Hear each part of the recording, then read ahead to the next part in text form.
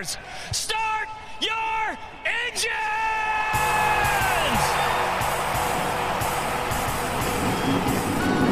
Welcome to the one place everybody wants to be. Victory Lane, your source for news, analysis, discussion, interviews, and more from the world of NASCAR. Now, here's your host, Davey Siegel. Welcome back, party people, to the place everybody wants to be. You know it, you love it. It is Victory Lane. This week, Chase Elliott wins at the Glen. But why are people upset about it? I'll tell you why. Plus, a first-time winner in not only the Xfinity Series, also the Truck Series, but wait, there's more, and in the K&M Pro Series East. A lot of first-time winners in Victory Lane this past weekend all across the country. A preview of Michigan and Mid-Ohio in the main event as well on this week's card. A one-on-one interview with the one, the only Landon Cassill, driver of the 00 for Starcom Racing in the Cup Series, and everyone's favorite personality. One of the, I think, underrated personalities in NASCAR because he runs with a backmarker team, so to speak, but he's a really cool guy. We had a really nice, over 20-minute conversation a couple weeks back at New Hampshire Motor Speedway, so appreciate his time and his honesty. It was a really fun conversation. There is still no damn intro for this podcast, so as I said last week, here comes the lame meow. Hope you liked my meow compared to the actual meow. Go bowling at the Glen from Watkins Glen International. Chase Elliott leads 80 of 90 laps en route to the dub. His second of the season, won at Talladega earlier. You guys remember that. Second in a row at Watkins Glen dating back to last season, and the fifth win of his Cup Series career. Say what you want about the aero push. Say what you want about the aero package. Say what you want about whatever. But I will tell you this. He did earn this win. But why were people upset? Well, I kind of mentioned it right there. Track position was king.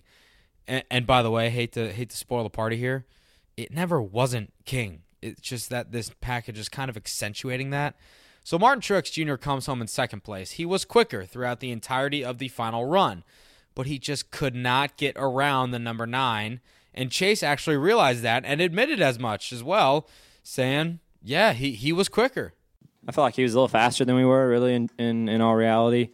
And track position was king, and just having the clean air, I think, made the difference. So, getting out in front of him on the restart, and then, guys doing a good job on pit road and not having any mistakes, that was a big deal.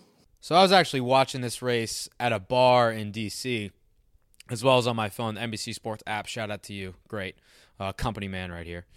But I think the race was really good. Like, Watkins Glen is a really entertaining race, and it's becoming one of the most entertaining races of the season.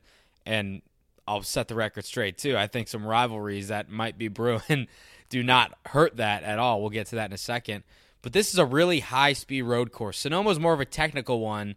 It's always been that way, and Watkins Glen has always been more of a high-speed one. People kind of compare Sonoma to a short track. You need a lot of forward drive. And Watkins Glen is more of like an intermediate or even a super speedway where aero really does come into play. But going back to Truex for a second, you saw him beating and banging with Chase going down into turn 1 and then up through the S's before Chase was able to clear him going into the bus stop. They were beating and banging because Truex knew that was his only shot to get by him, his only realistic shot to get by him, because you heard it on Radioactive this week on Fox. You heard it on Scan All on NASCAR and NBC. And you saw all the driver reaction post-race. The aero push was really, really big. And a theme this year of drivers saying, damn, it's just so hard to pass. That was the case this weekend as well. But let's stick with Chase. This is a weekend of firsts for him. He was quickest in practice.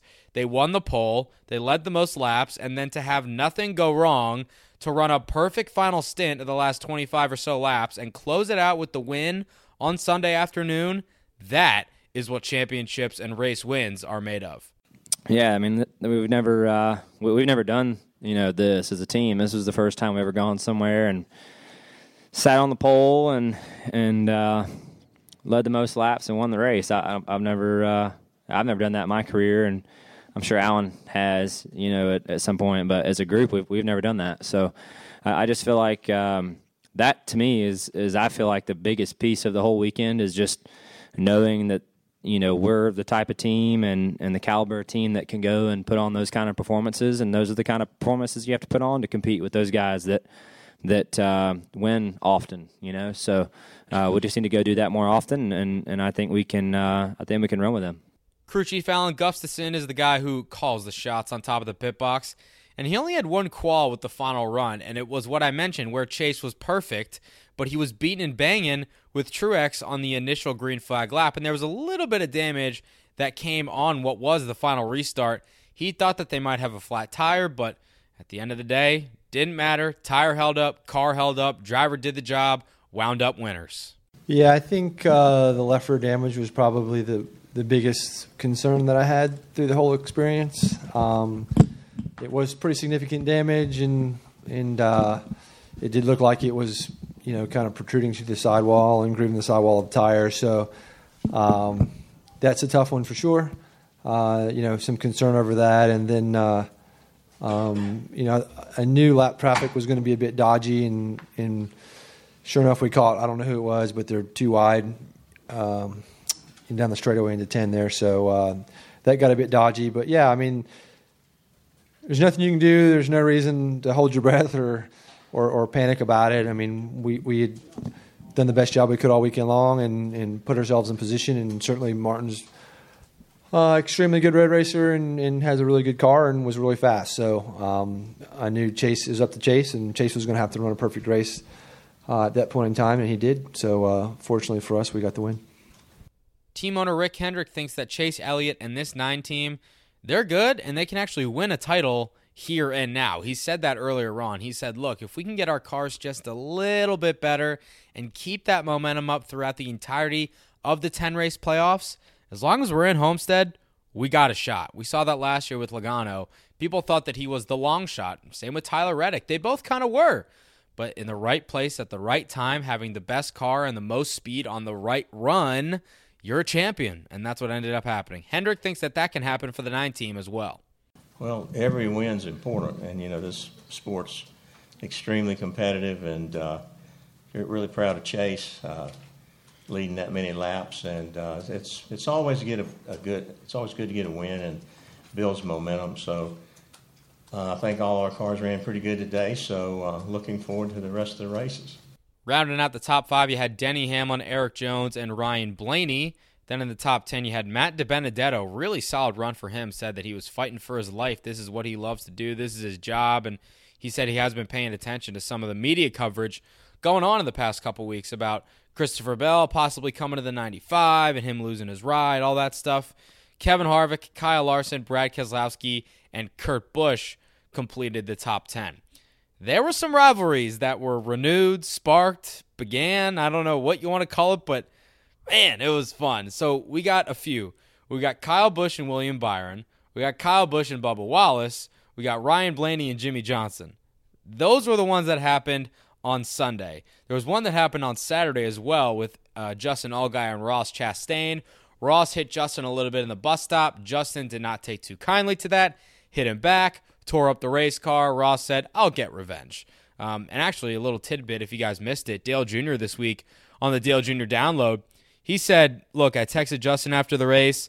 I said, look, you gotta squash this beef because I don't want our cars torn up. I don't want you getting into trouble on the racetrack. So you do whatever you got to do to squash this beef. So he gave him Johnny Davis's number, and hopefully that'll be settled. Actually, hopefully it won't be because I want to see some crazy stuff going on. Anyways, I digress. I'm going to give you my quick take on each of these rivalries that kind of got sparked. So let's start out with the first one, Busch and Byron. So Kyle was upset because on lap 1, I guess lap 2, going into turn 1, William Byron did not give him too much room on the inside coming in and out of turn 1. Now, I don't know if they made contact. If they did, it was completely tiny, minuscule contact. But Kyle spun around to basically keep from hitting the 24. Lost a handful of spots. Clearly, he did not take kindly to that, so he shoved William Byron deep into the bus stop, ran through the grass, got a lot of grass on his grill, and then Chad Knaus was upset about that. So he came on the radio and he said, hey, if that 18 doesn't come around with damage, there's going to be a real problem. Add a couple F-bombs in there, and that's what he said. So William Byron, going up through the S's on the caution flag under stage 1, he rams into the back of Kyle Busch.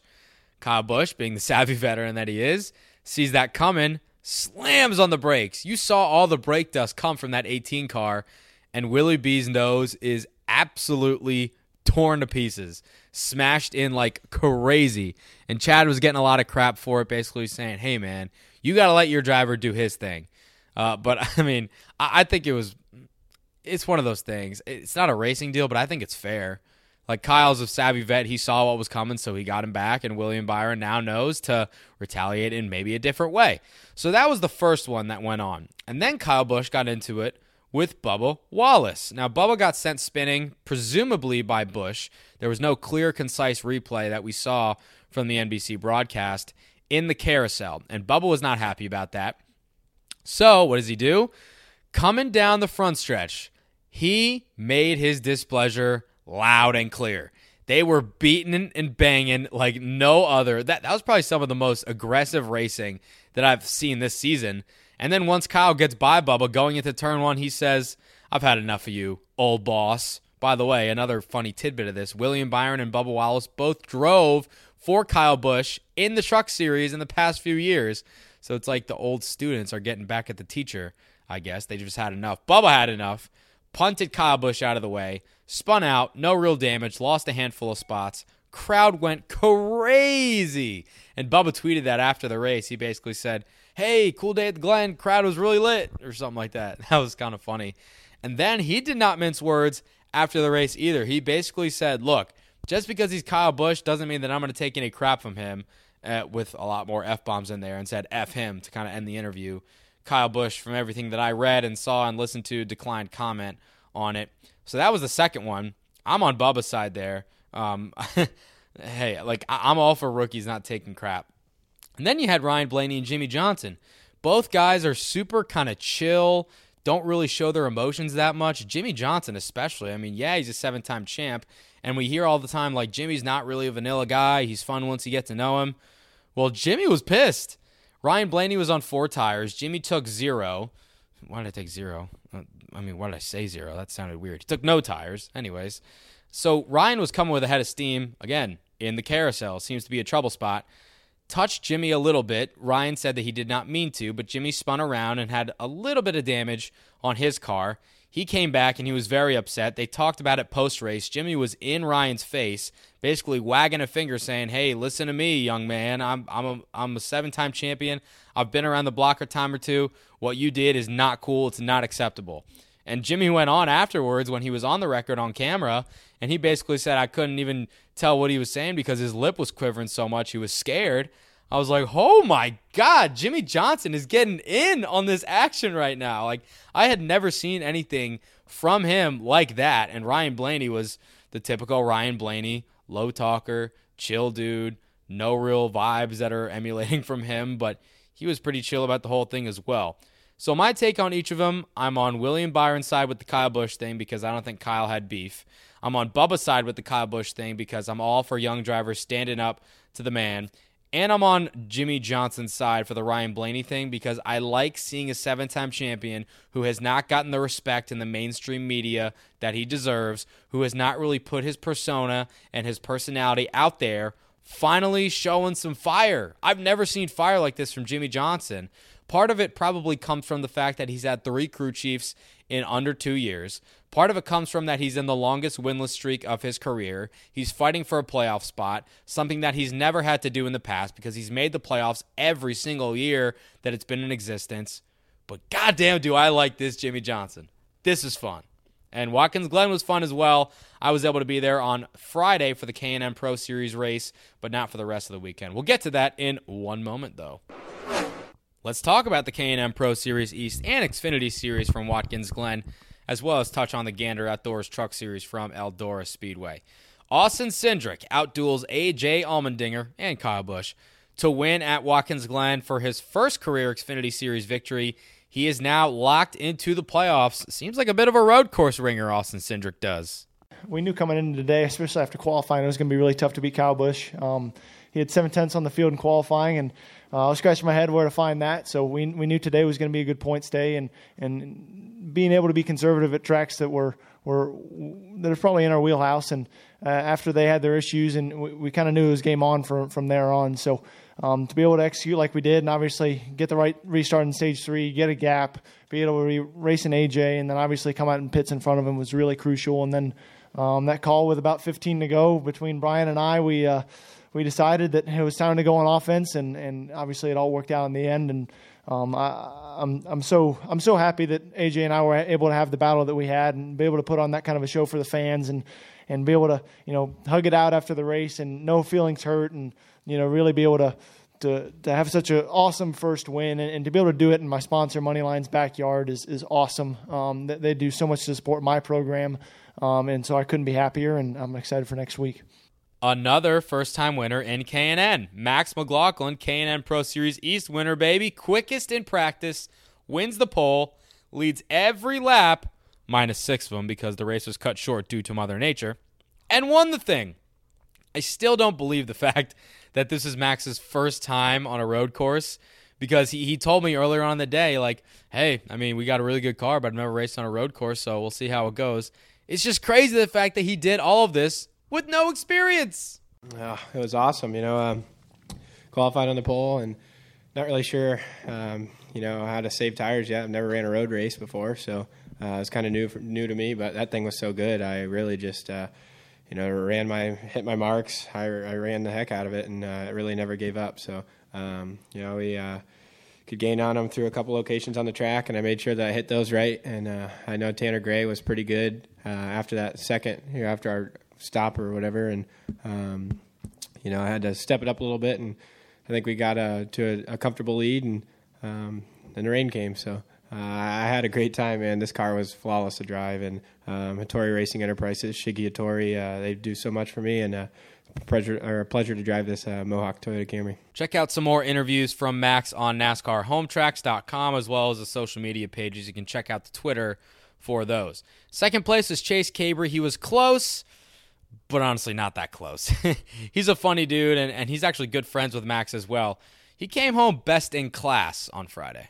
So close, yet so far for Chase Cabre here today. I know you wanted this one pretty bad. You felt like you had a really solid car, and you did, coming home in second place. Did you want to go back racing? Yeah, not at all.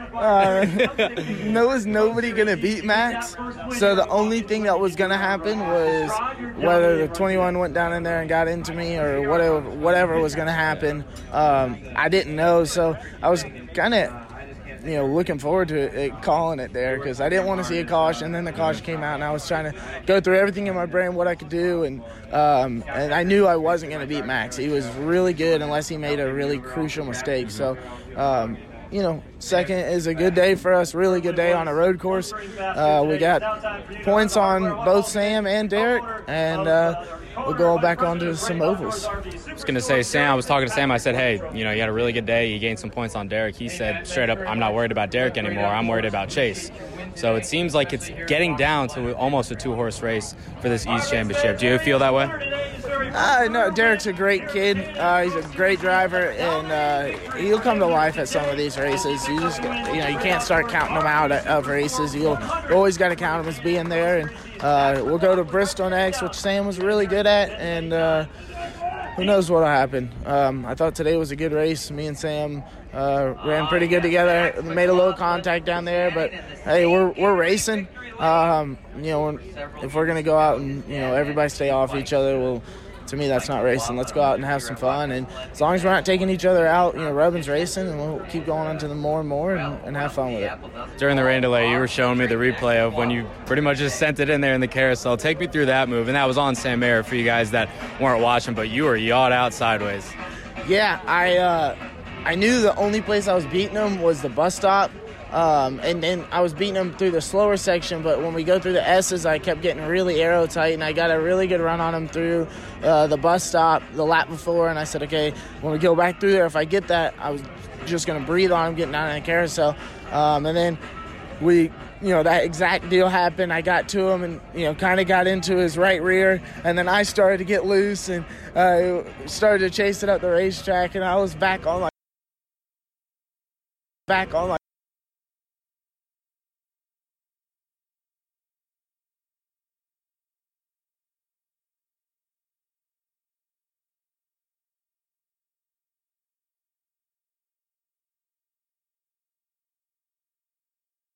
the ending there. He was actually my cameraman for the practice interview with Max when he was quickest. So I literally was waiting by Chase's car. He gets out, debriefs with his crew chief for a little bit, looks at me, he's like, "You ready?" I'm like, "Yeah, let's go." And he just held the camera for me. What a guy he is. Jack of all trades, as he said. He majored in, I believe, videography or something like that at school. So he knows what he's doing. Sam Mayer, third place. Interesting and telling quotes from him here. I'll let him do the talking. Third place finish for Sam Mayer after he wins the K&N Pro Series combination event at Iowa Speedway. Did you want to go back racing? Part of me wanted, but also I really didn't want to because I didn't want to risk losing anything. But I feel like we could have had a shot right there at the end to go and get him. But again, he was so fast that I don't know if we could have gotten to him. We didn't have the best car today. But I can't thank everyone at GMS Racing, Chevrolet Accessories, Driver's Edge Development, everything, and everyone who helps support me, even get me out here. I can't thank them enough. But a solid top 3 after a win, especially at a place like this that's so tough. But I'm really excited for the rest of the season. Hopefully, go get more wins. Yeah, and I think I was talking to you earlier. You said this was going to be kind of a points day for you guys, but coming home with a top 3 finish and finishing a substantial markers ahead of Derek Kraus, who you're battling for the championship here in the East, that's got to feel like a successful day. I'm not worried about Kraus anymore. I'm worried about Capri. Kraus is 12 back from me at least. And Capri's now, I think, second in points. So we're racing him. He's definitely making a comeback, but I don't think it'll be enough. So we're just going to go out and try to win some more races this year. Sam Mayer comes home third today. And Sam and Chase got into a bit of a dust-up as well. Chase touched on it in his interview. My opinion on that, Rubbin's racing. I love it. I love when the K&M Pro Series guys and gals get into it with each other. It makes for more content for me, more good racing for the fans to watch. I like that. BMR, Bill McAnally Racing, we've talked about them extensively on this show. They had a bad day. General Manager Kevin Bellecourt chatted with me to discuss what happened with the 19 of Brandon Jones, extensive engine issues. They had a transmission issue before practice started. First lap in practice, they blew an engine. Qualifying, the engine started smoking again. During the race, a fuel pump broke. I mean, everything was going wrong for them.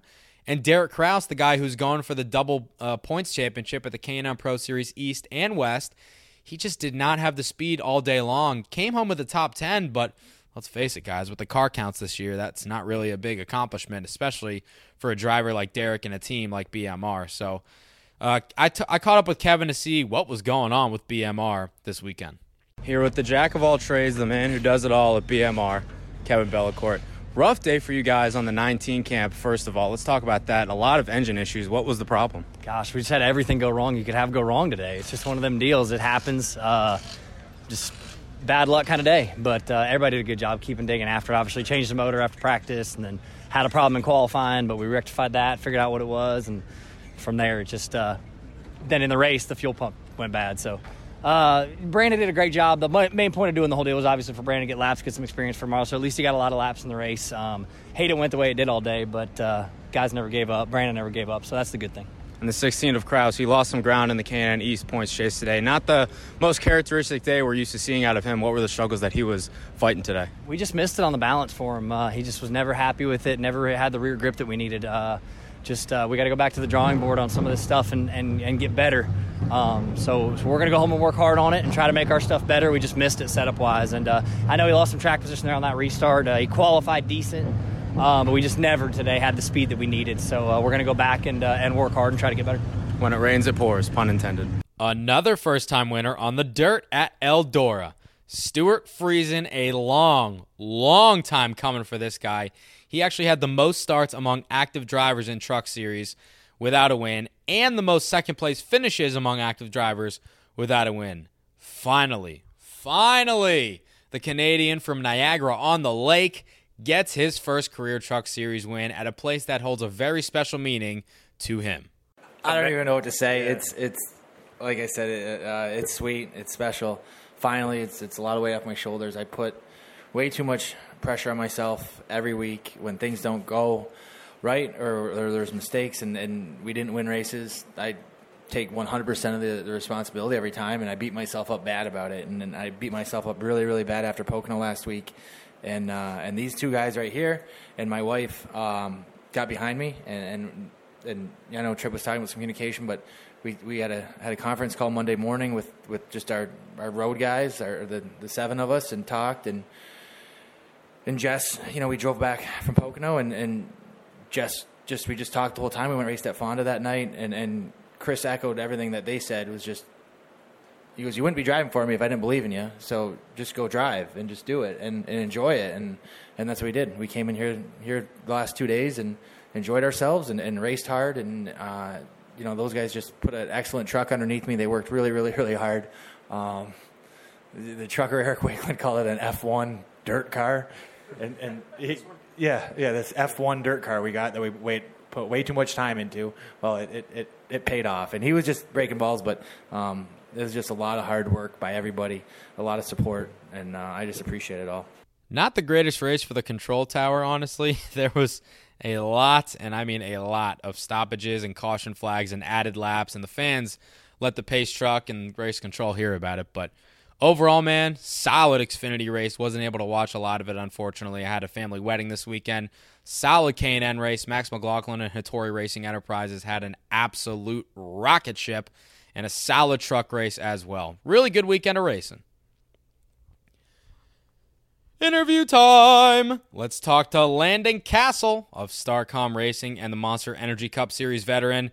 This is one of the 5, count them, 5 interviews I did at New Hampshire Motor Speedway for you guys. Landon is the first one I want to share with you. Some topics that we talked about. What the hell is Starcom?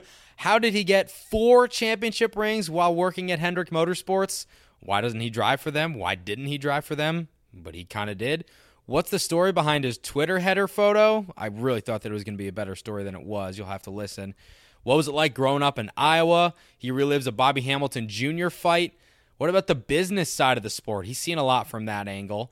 He's raced for so many teams in his career. The Alex Bowman comparison, any regrets from Daytona earlier this season when he pitted when he did, his son Beckham racing in Iowa, and so much more. I hope you enjoy our conversation.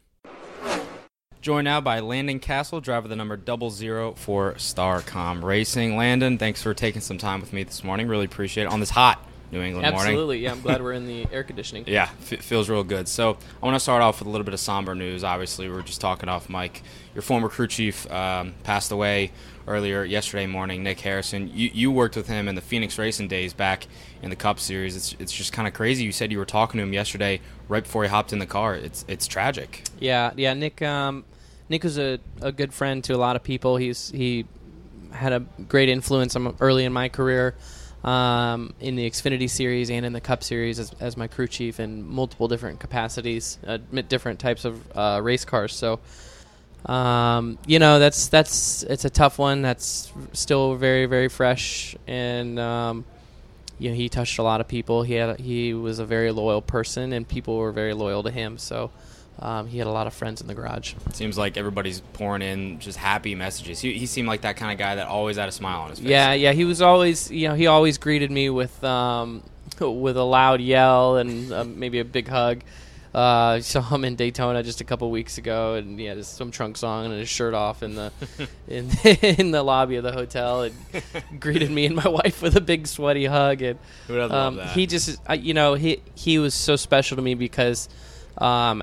We hadn't worked together in the last 5 or 6 years, but every time I saw him, he was always so proud of me and so proud of whatever I was doing, and so it was always a pleasure to see him in the garage. He definitely left his mark, for sure. Well, let's talk about some happier stuff. I want to focus on you and StarCom for kind of arc of this interview. Let's start at the beginning. So I read that your family was kind of in the used car business back in Iowa, and is that kind of how you got the racing bug, got into this whole thing? Yeah, my family owns a car dealership in Cedar Rapids. We sell used cars, and that's kind of how I spent my life around cars. Yeah, and then I think I also read, so you started racing go-karts at 8, but you started racing period at 3? Do I have that right? Yeah, I started racing four-wheelers and riding around when I was 3-4 years old.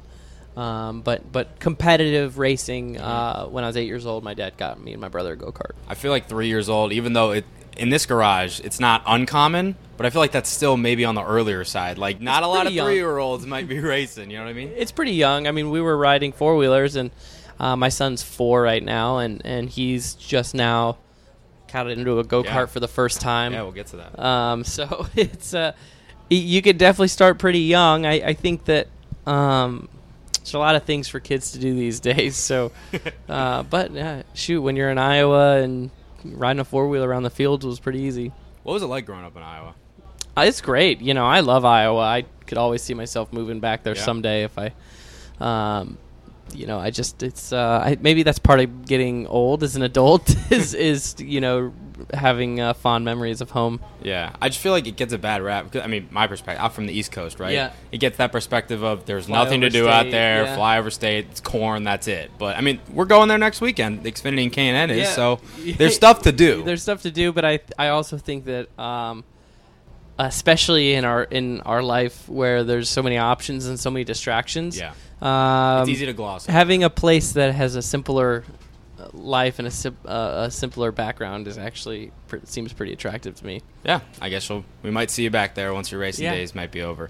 Let's talk about your team, StarCom Racing. I'm very intrigued about them. So going back in 2017, I believe their first planned attempt at Dover didn't pan out for whatever reason, and then they withdrew from that race, ran full-time in 2018. You ran a handful of races there.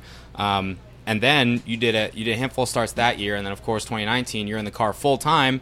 And you're now kind of a respectable team. Corey LaJoie even said so on his podcast, and people might look on the surface and say, well, here's this backmarker team that might have no sponsors on the car. No, we're growing, though. I mean, you know, I think that we've made a lot of progress, and we've improved in a lot of areas, and it's a constant consistent growth kind of sport. You know, things don't happen suddenly. I think that we've made a lot of upgrades. And particularly, I mean, our pit crew over the wall has been a huge upgrade this year. We're a tremendous team. You know, our tire changers, I got John and Bitters. You know, those two guys are best in the business. And man, I think that you know, just getting in and out of the pit box has been just one example of a huge improvement. Yeah, I mean, they're really elite athletes that are jumping over the wall for me. And that's just one example of an improvement that you can make as a team.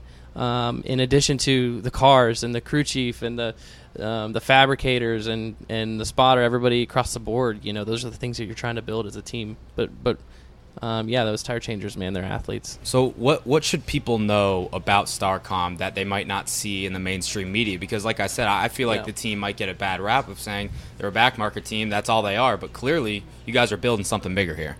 Yeah, I mean, I think that what people may not understand is that our parent company, StarCom Fiber, are owned by a small group of really tight-knit business partners that work really closely together, and they're very committed to this sport, and they're in it for the long haul. I mean, they're looking at the potential of the Gen 7 and the investment requirement that's going to be on a small team, and they're looking at the long-term vision of owning a charter, and they've put themselves in a position where they have the assets they need to make it the distance. We've got a shop, we've got equipment, we've got engines, we've got a charter, we've got all that stuff. So we just have to continue to develop as a team. And you've got an alliance too with Richard Childress Racing as well. Well, we're currently buying leasing engines from them. Okay. So you know, the next step for us with Richard Childress Racing would be to do a full technical alliance where we're getting cars and engineering assistance. That's a big step. It's a big step, and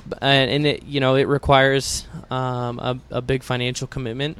And right now, as a team, it's a priority for us to sort of establish our business model from a marketing perspective of, you know, what kind of partners do we need to have on the car, how can we represent them, and what can they get out of being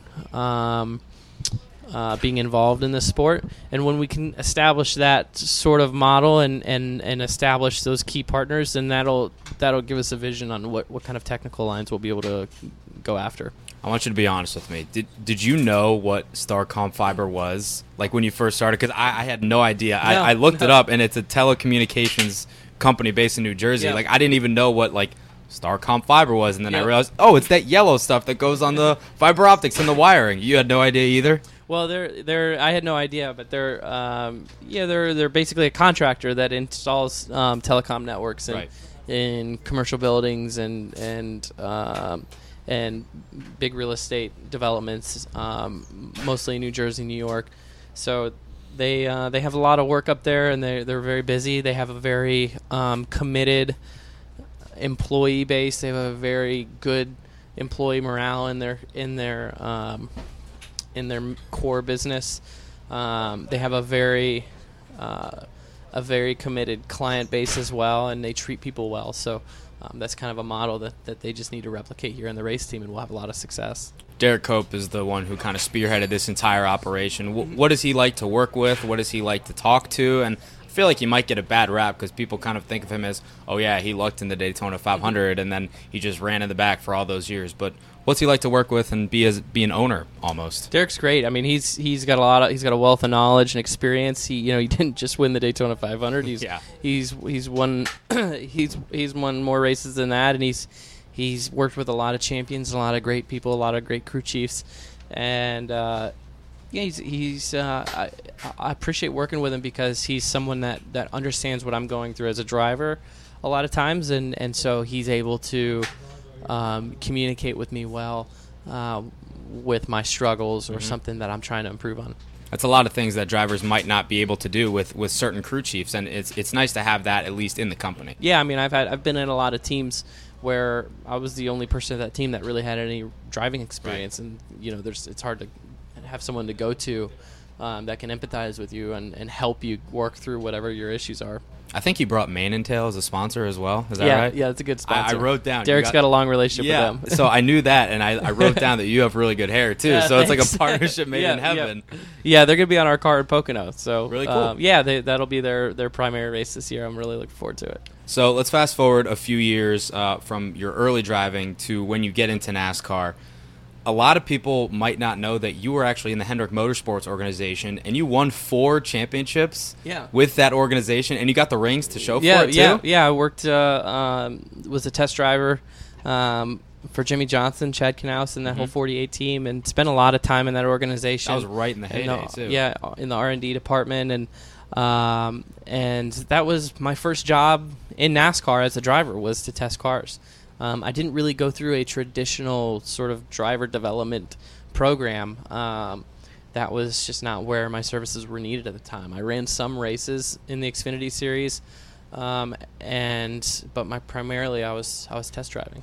And you were doing pit stop practice too. I read that, I think. Yeah, I did pretty much a little bit of everything. Yeah, that's what you got to do when you're trying to make it in, right? Anything that needed a driver, I was there. What was it like working for that iconic organization, like I mentioned, in its heyday? Because it's one thing to look at it from the outside and say, man, I wish I could be a part of that. You were a part of that, a big part of that. Yeah, it was great. I got to see firsthand the ingredients to their success and see how they all operated and see really the magic of a high-powered crew chief like Chad Knaus and see what it was about him that was so impactful.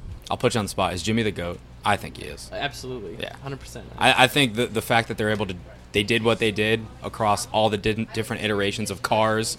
NASCAR changed rules for them. Championship layouts. Yeah. Insane. Yep. So I think it's no doubt as well. The last time we talked, I believe it was a couple years ago, you told me about a little altercation that you had with Bobby Hamilton Jr.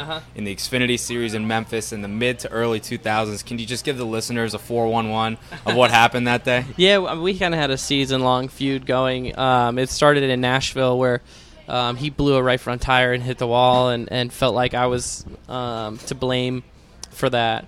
And I didn't really have any recollection of what caused that or where why that would have been my fault. But the next incident was here in New Hampshire, actually. I'd qualified on the pole for the Xfinity race, but we had to change an engine and go to the back. So I started at the back, and I was coming up through the field, and by the time I got to about 15th or 16th where he was running, he crossed me over and spun me out and wrecked me, and made it clear that it was intentional and it was payback from whatever happened at New Hampshire, or I'm sorry, at Nashville. Sorry. Nashville. And so we came along to Memphis, and you know, I don't know, I was 18, so I was trying, you know, I should have let it go. Yeah. But Hindsight's 2020. Hindsight's 2020, but I was on the last lap, and I was right behind him, and so I just hooked him. And it was at the end of the race, and wrecked his car, and he came running down pit road and got in my face, and his wife was standing in front of my car giving me the double birds, and it was pretty stupid. Reminds me of what Max Pappas's wife did that one time. Yeah. I think it was his wife, right?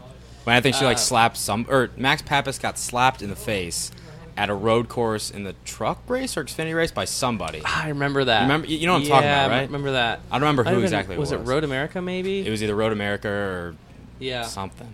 That was funny, though. Yeah, you know, Bobby was going through a lot at that time. His team was kind of on the fritz, and you know, I was a young driver and good equipment, and I could see why, even, you know, starting with his animosity towards me at Nashville, where he cut that tire. You know, I'm sure we had contact. I didn't really remember it or why we had contact. I know it wasn't intentional. I didn't wreck him intentionally, but he must have thought I did something that was irresponsible on the track. And you know, looking back on it, I can see why he was mad at me or had some resentment towards me about it. But at the end of the day, I think I've learned from those incidents that, like, it's just racing, man. Yeah. We're all trying to race. We're all trying to do good for ourselves and our teams, and you can't take stuff personally.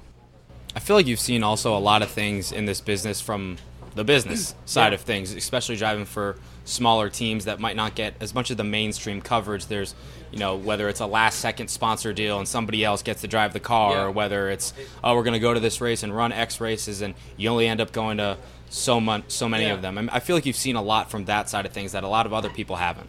Yeah, I mean, I've been through it all. You know, I've lost my ride from drivers that could just bring money, and you know, I've been put in cars where the team owners needed help, and they had nothing else, and they had no sponsors. So they needed a driver that could put them on the map, and then about the time you put them on the map, they send you down the river because someone came along and made their company more profitable. So, you know, that kind of stuff happens, and you just gotta understand how everything works to be able to keep good relationships and not take it personally, and look out for yourself. I mean, ultimately, if you can be the one with sponsorship or with more leverage, then it gives you you can choose your own destiny. I was gonna say, does that kind of piss you off, or is it more so just circumstance, and that's kind of how this business works? It definitely makes you mad. I mean, nobody wants to be on the receiving end of something unfortunate like that, but if you're smart and you're mature, you'll charge it to the game, and you'll make yourself better next time. I was also doing some research, and I don't know if I counted correctly. I think you've raced for 17 or 18 teams across all three national series. Wow. That's a lot. I mean, does any one stick out to you? But in general, I feel like that's probably on the higher end of cup drivers in this garage. Might to race be. For that many I don't teams. know. You know,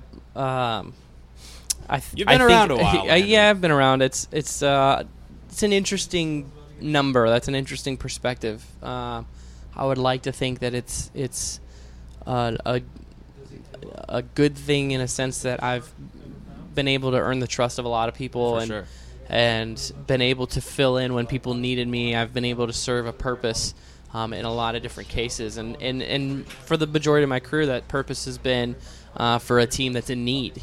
You know, a team that's in need to get off the ground and get running, find some stability. You know, just that one box that hasn't been checked is to be in a position to win on a week-to-week basis.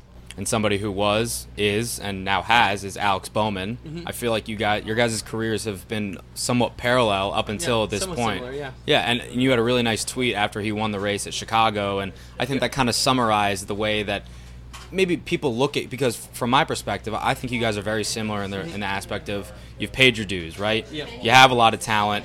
Alex has gotten that opportunity, and now he's making good on it. You just haven't really gotten that last part of the puzzle.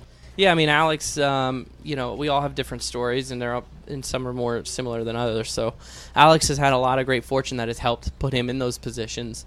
He got a 10-race deal at Junior Motorsports a couple years ago, and that came from sponsorship that he was able to bring. Mm-hmm. But, he put himself in a position to get that sponsorship and to invest that money, and he could have made the wrong move with that type of privilege. He could have taken that to a deal that wouldn't have yielded him the success that I did at Junior Motorsports. But he got in that car and led a lot of laps, ran really well, really won over Dale Jr. and was able to fill in for Dale Jr. when he was in need. Drove the 42 car at Charlotte, won the race. I mean, he's done what he needed to do at the right time. So, Alex was special to me in that whole experience, him winning his first race, just because I've raced side by side with him for the duration of a season before for 30th. Right. And I know that he knows what it's like. So I definitely, when he won that race, I saw myself in victory lane as him. That's really cool. Yep. That's awesome. Did you exchange some texts or calls afterwards? Yeah, I called his dad on Monday, and we had a very, very nice conversation, and I talked to Alex as well. That's really cool. Yep. So you've had over 300 Cup starts now. Mm-hmm. Do you ever think about that and say, wow, I'm kind of old? All the time. Yeah. I mean, especially because I just turned 30 this year. Exactly. It's kind of crazy, isn't it? Because you got guys like Harvick and Jimmy and Kurt that are in their 40s, and here you are. You just turned 30. Meanwhile, you've got 300 starts at NASCAR's top level. Yeah, it's crazy. It's wild. I want to ask you about something on your Twitter. Love your social media, by the way. So your Twitter header, it says, vehicle near top speed. There's got to be a story in there. Please, tell me what happened. I think it was like a 2000 and something's. Well, it's my sister's car, actually. It was a Ford Taurus. Yikes. And like an early 2000s Ford Taurus. And at like 78 miles an hour, it starts to ding vehicle near. It was a much better story. Yeah, it's not that great, but it's just funny. I think to me that's the funny part of the story is like going like 78 or 80 miles an hour, and it starts saying vehicle near top speed. Come on. I got it up to that speed, and I took a picture of it. Was it like an old Taurus, or was it like a... It's like early 2000s. I mean, still, though. Isn't that funny? Yeah. I thought it was going to be a crazy story, like, oh, yeah, it was this rental car, and we were just having fun in the old good old days. And oh, well. It's still pretty funny, though. Yeah, it's a good screenshot. Yeah, for sure. After Daytona, you tweeted, had my chance, gave it away. Were you kind of down in the dumps about that for a little bit, or... Like I mentioned earlier, was it one of those things where you got over it quick because that's just circumstance, that's racing, it happens? Yeah, no, I mean, I was definitely down in the dumps. It was hard to get over, but it's racing, It's just, you're just so close to a win, but how are you supposed to know when lightning's going to strike again? One knew. It's just looking back on it, it's like, wow, Kurt Busch pitted, and I was the next one, If I would have stayed out, it would have been me, but... you got to get over it, and I think I'm over it now. I mean, not over it, but it's just those are those are hard to come by, and those super speedways, those are special races. I've been close at a lot of them. Mm-hmm. I've led laps at those races. I've run well. I'd love to win one more than anything. And that kind of leads me into my next one. You're one of those guys that has paid his dues almost longer than anybody else, but has yet to see the payoff. Mm-hmm. Do you ever think about, what if I'm never going to get that top tier ride? What if this is never going to happen for me? And if you do, have you rationalized it with yourself saying, maybe this is where I'm going to be? I don't really look at it that way. I mean, I look at the team that I'm at, and I think, how can I get this team to where I can make that happen? Because ultimately, I'm relying on the people that work around me to give it everything they have for the greatest success. And if we have a whole team of people that are sitting here going, well, we may never get a chance to win. We all, if everybody else on this team wants to be in a better place, then the situation we're in won't be successful. And if the situation you're in won't be successful, then how are you ever going to get better opportunities? It's like focus on the here and the now. Yeah, so I've always just tried to focus on the here and the now, and not the greener grass. And ultimately, it's a success for me if I can help be a part of the growth of Starcom Racing to become a competitive, successful organization. I think the changing business model of our sport might give us the ability to do that. I want to end with a fun question about your son Beckham. You mentioned that he's starting to get into racing. I believe that he ran his first race a little bit ago at your home track in Cedar Rapids. In Newton, Iowa. Yeah. Okay, that must have been. Sorry. Yep. I get the Iowa's confused. Yeah, that's fine. That must have been a crazy cool moment for a dad. Yeah, it was cool, and I wasn't there. Beckham, that was a grandpa thing. He was my dad. Had got a kid cart ready for him, and been telling him about it, and he's been excited, and took him to the dirt track in Newton, Iowa, Newton Kart Club, where I grew up racing. Full circle. Yep. So it was pretty special. Got some pretty cool videos out of that. You think he's going to be a racer? I don't know. Do you want him to be? Do you care? I don't know. I mean, I want him to, I want him to really love something and want to commit himself to it. And if he has that in him for anything, and I can identify it, I'll do all I can to help foster that. I think that's what's important for somebody. I assume mom feels the same way. Yeah. I think that it might take a little more to warm her up to the racing stuff, but she sees it as a hard battle, and that's the reality of it. But you don't really think about that when there's a 5-year-old that just has a smile on his face of driving a go-kart. He's enjoying himself. So are you. Thanks for taking the time. Really appreciate it. We'll see you down the road. All right, cool. One of the good guys in the garage area, Landon Cassill, is. Appreciate him taking some time with me on a Sunday morning from New Hampshire. Hopefully we'll have him on later on in this podcast future to discuss more stuff. Really like to see him get one of the top-tier rides. I think he's got some talent that has been untapped. Let's look ahead to Michigan and Mid-Ohio, the Consumers Energy 400 at Michigan International Speedway this Sunday, 3 p.m. on NBCSN. Not the best race at MIS earlier on this season. Joey Logano won that event, dominated it. Kevin Harvick, the defending winner of this event. Mid-Ohio Sports Car Course, Saturday afternoon, 3 p.m. on NBCSN as well. Justin Allgaier, the defending winner of this race. We got Will Rogers and Regan Smith, a couple road course ringers, so to speak, in this event. Will's obviously a good friend of mine. We've talked about that at length on this podcast in the first iteration of Victory Lane. He's racing for Brandon Built Motorsports, so I'd watch out for that 86 car to be running up front when it hasn't so much this season. Did hear that there's a little rain in the forecast, which is music to my ears, because the last time we had rain at Mid-Ohio, my God, that was a you-know-what show. Michigan Truck Series race as well, Saturday, 1 p.m. on FS1. Final race of the regular season, time to get into the playoffs. Be on the lookout on NASCAR.com later on this weekend or early next week for a Trucks Playoff Gallery type piece that I'm doing for them. It's going to be really cool. I believe they call it a capsules of the trucks. So should be fun. I'm looking forward to the racing this weekend. I'm going to head to the beach before I have another long stretch of racing for the K&M Pro Series East and West guys and gals. I'll talk to you guys next week about my Bristol Evergreen double that's going to happen. It is going to be very tiring, let's just say that. But I'm going to relax this weekend and enjoy Michigan and Mid-Ohio. Lug Nuts of the Week! Cue the music. Alex Tagliani is going to race for Kyle Busch Motorsports at Bowmanville at Canadian Tire Motorsports Park.